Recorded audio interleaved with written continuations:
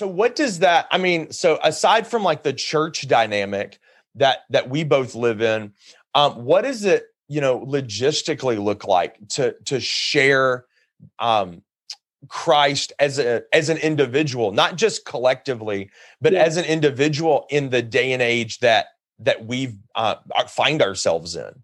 Yeah. No, that's such a great question. And I think that, I think that it, in some ways, it does require a bit of the collectiveness. And when I say collectiveness, I'm not talking about like the church as an entity or an organization. I just mean relationally. What caught the attention of the Roman world was not the belief system of the early church. It was not the morality code of the early church.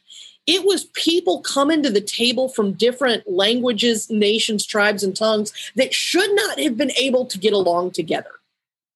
It was their ability to come together in community with one another around a shared table. And not only that, but then to have this outward shoulder to shoulder facing presence to the world around them.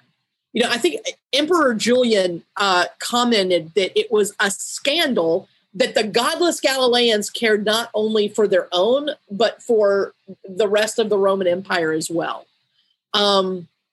That's what caught the attention of the ancient world. Like Christianity spread because of the radical community. And when I say radical, I mean like these people should not be able to be in community with one another, and yet they are.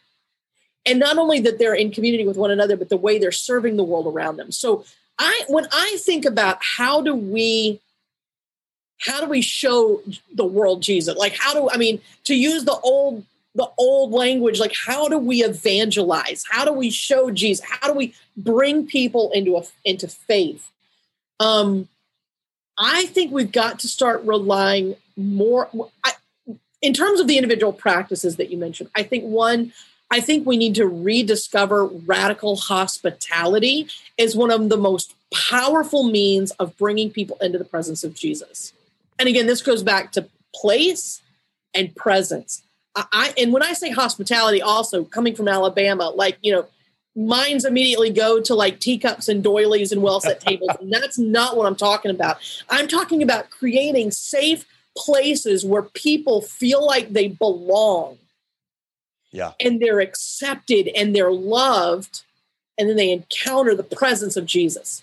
It's about us setting a table for the presence of Jesus to come in. So that's one. I think another one is, I think if we can be blessings to our cities, right? Like when the people of God were going into exile, Jeremiah told them, build houses and plant gardens. In other words, put down roots. Quit acting like you're just, a traveler in this foreign land and you're just going to weather the storm. No, put down roots and be a blessing to your city. Could the church start becoming, and when I say church, again, I'm not talking about the organization, I'm just talking about the people of God. Can we start becoming the solutions to the city's problems? In our context, we own a coffee house in DC, and when the pandemic hit, we just decided to partner with our city to be a distribution site for food. So I don't even remember now, like I don't know the number of the pounds of groceries and meals that were given out there, but like we're like, hey, we want to be a people that the mayor looks to for solutions. I think another opportunity we have as the people of God is to be a different kind of voice in the cultural conversation. Like, can we be peacemakers and grace givers and tone setters?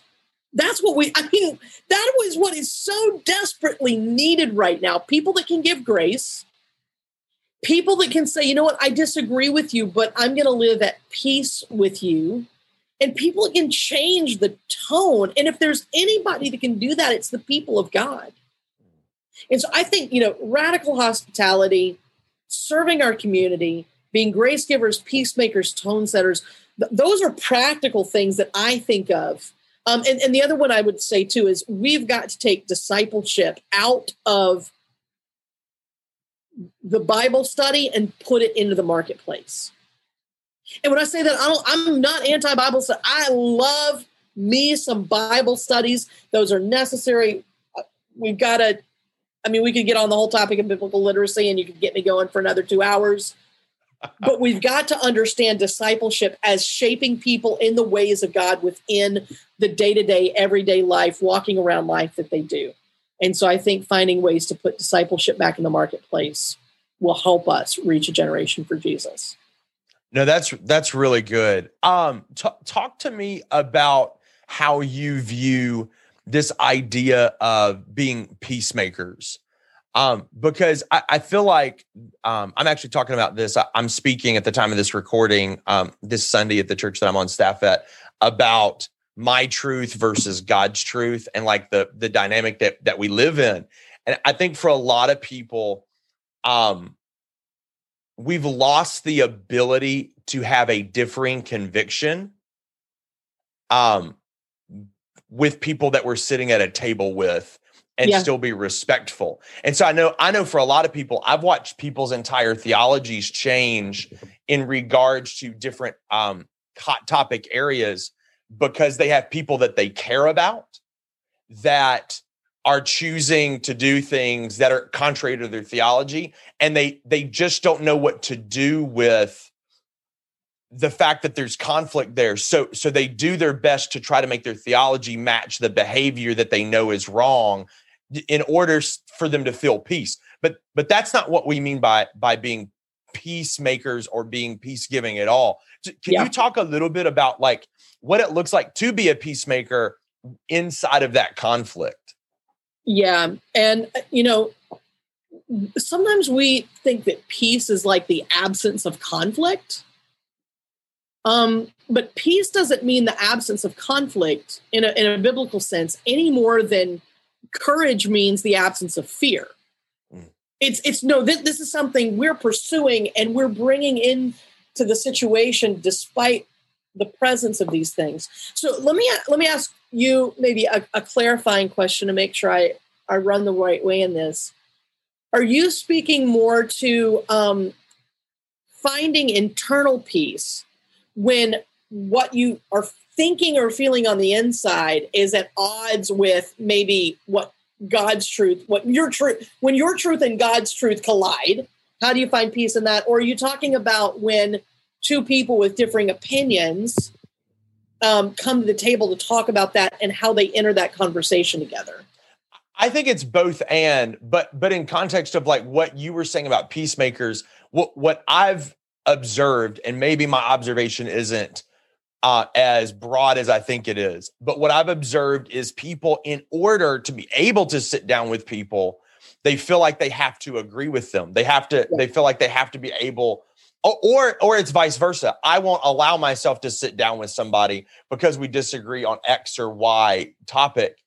And so one of two things happens. Either we alienate those people who think differently, or because of our love for that person or that group of people, we change how we have received truth for a different version of truth in order to feel comfortable. Yep. And so how do we understand peacemaking in light of the fact that you and I think differently on a major issue, but we're still fighting for peace in a relationship? Yeah. No, as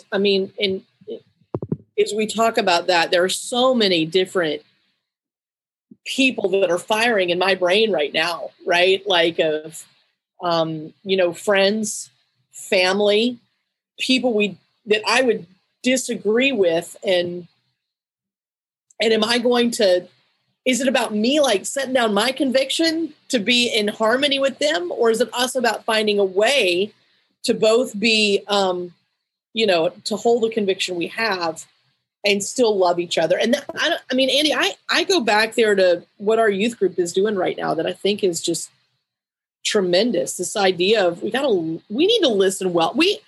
We spend so much time talking at one another. I mean, much of the cultural narrative over the past year especially has just been, it's just talking at one another without really listening. I mean, I think that one of the gifts we should bring to the world as the people of God is a holy curiosity.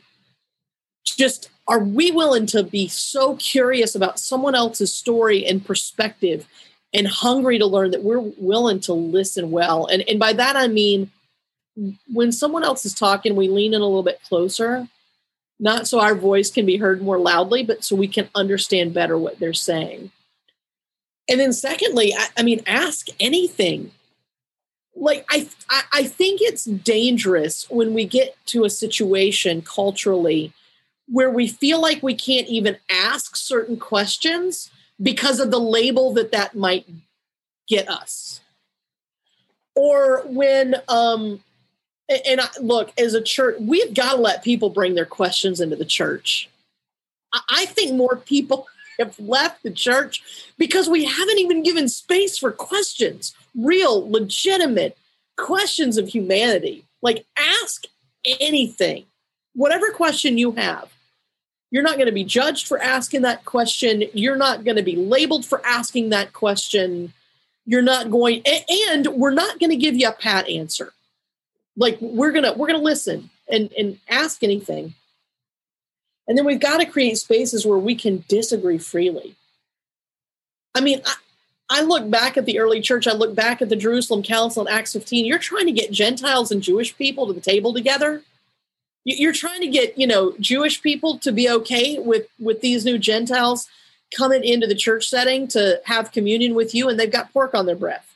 Like, I mean, they were navigating some really serious cultural differences in the first century. And we've got to be in a similar place of agreeing to disagree. We can disagree freely with one another and still love one another. And the fourth one is just loving regardless. Loving does not mean agreement. It means that we're both connected to something bigger than ourselves. That our truth doesn't end with us. That we're both anchored to a truth that is outside of us, external to us, and bigger than us. And one of the things that we say around here, too, is that we reserve the right to get smarter. That's good. I want to reserve the right to get smarter. I want to reserve the right to one day come around and say, you know what, I was wrong about that. And I was really wrong about that. And I also think that we probably, especially as Protestant Christians, need to recover the spiritual disciplines of confession and forgiveness. Because we have so much seen that as a vertical thing between us and God. But there's also this horizontal, I would say, maybe even more importantly, there's this horizontal element between us and others that if we practice that, I think would make a tremendous difference in the world and show the world a picture of something that they're not seeing. That's so good. And I think with what you're saying is it does go back to something you were talking about earlier, which is the proximity of that conversation. I think one of the reasons that we've struggled so much with having hard conversations and it still being peace-giving is just like we know about email, that you read emotions into email, that when something's done digitally, even sometimes over Zoom, but oftentimes on social media, what's posted, what's left out there for everybody to see. When we don't clarify intent, people write their own intent. Totally. And so it's not, I mean, that almost sounds evil or like people are coming after you to change what you're meaning. No. People write their own intent out of insecurity. Absolutely. When they've already experienced people push back in that way and they see you saying something similar, that's what happens. And we can call that unfair all day long, but it's the proclivity of people who are hurting. Absolutely. And so we can either complain about it or understand that it's our responsibility to clarify. And I think for so many, we've maybe tried to have those conversations with the right heart, but with the wrong place. Absolutely. And how you were talking about that and knowing like those are conversations that don't have like a digital footprint. Those are conversations that are water cooler conversations. They're coffee shop over dinner conversations. Yep. You know, I grew up in Alabama where there's a lot of history of civil rights. And I've always considered myself, as much as a white guy can be, and I'm going to give that caveat, as much as a white man can understand the plight of people who experience racism. I've always desired to be as aware as possible.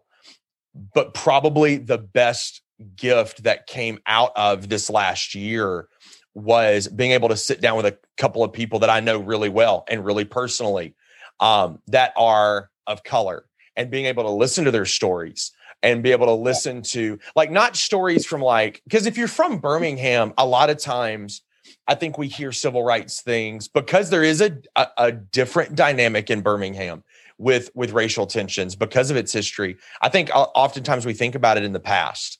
But when we sit down and hear stories about, like, 90 days ago, it changes things. Mm-hmm. But had I not had that opportunity for those special proximity conversations, I would have missed out on, as you said, the opportunity to be smarter. And things that I probably prior to those conversations would have said, I don't really know exactly how I feel about that. I can walk away with a much different conviction than what I thought I would have had prior to those conversations. Absolutely. 100%. When I'm sitting, particularly if it's on my front porch or my kitchen table, and I'm having a conversation with Marion or Joel or Joshua or Dee or any number of people, and I listen to their story, it just changed. And I will say, I think that is one of the gifts that we've been given in some of the tensions that we faced in our nation, culturally, racially, politically. It's elevated the conversation. And our question, especially as people of faith, are we going to allow that to polarize? Or are we going to allow that to be an opportunity for us to lean in and lead the way for a nation that is in a very polarizing space right now? Say, look, we can listen to one another and we can learn. And another thing, again, going back to the disagreeing freely, I had to come to a point a few years ago. This was it probably just sounds like obvious to most people, but for me and the way I'm wired, I realized that understanding someone did not have to equal agreements. Like, I think because I'm so left brain that if I can understand your logic, that means that I have to agree with you. But the reality is we can completely understand and empathize with another person, understand where they're coming from, and still hold to a different opinion. And as the people of God, we've got to practice that. We've got to exercise that muscle. That's so good. That's so important. I think for many people right now, we live in a world where the response is, if I don't agree with it, it's not real. Yeah. Well, or if I haven't experienced it, it's not real. Yep. And I don't think we have come to understand how narcissistic that statement is. Like when we hear it out loud, we all go, "Oh gosh, I would never say that." But when we push back on things because we disagree with them theologically, philosophically, or politically, as if it's not as accurate as what that person's communicating, or maybe that's just their experience and not everybody's experience, simply because it's different than how I view things, that's actually demeaning that person. Yeah. When all they need us to do is understand. They don't need us to agree. They just need us to understand. That's such a good point. I really appreciate the time that you've taken to hang out and talk. This is going to be a couple of episodes here on my podcast. And I hope that for those of you guys watching this, I hope that you'll do two things. Number one, I hope that you'll listen to this and really take this conversation to heart and give you something to process. I also hope that you'll take some time to go connect with Heather on social media and just go check out what she's doing at National Community and the impact that she's making there. And then lastly, I said 2 things. I'm going to say 3 because it's my podcast and I have the microphone. I would love if you've enjoyed these conversations to hit that share button. You can share in 2 different ways. You can share it on social media. You can also hit the share button on Apple Podcasts or on YouTube and literally just text it to somebody. Text a link and say, hey, you should hear this conversation. And so thank you so much for your time, Heather. It's always a pleasure to get to see your face and get to hear your heart and what you're processing and what you're thinking. Thank you so much. Oh, thank you, Andy. It was a privilege. It's an honor. Appreciate the opportunity. Well, hey, until next week, you're watching the Andy McMillan podcast.